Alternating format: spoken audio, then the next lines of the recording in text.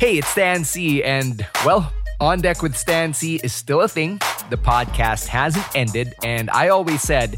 it was meant to be a pandemic passion project, and because the pandemic is far from over, because we live in the Philippines,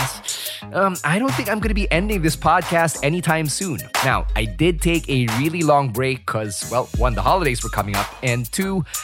it really just occurred to me that there are only so many people I could actually sit down and interview and have a conversation with. So, for season 4, I decided to recalibrate, share my feelings with the world, get into my own stories about being in the radio industry because I have a few stories of my own to share. And I'm still going to be having conversations with personalities, with friends, and getting their stories out there. So it's really unmasking to a different level for this season because I'm not just unmasking them, I'm unmasking myself as well. So if you love hearing about the radio industry and all of the stories of the people who've gotten in it, the stories that happen when the mics are off, and everything else in between, then hey, go check out On Deck with Stan C, a proud podcast under Podcast Network Asia, available on Spotify, Apple Podcasts, or wherever you get your podcasts.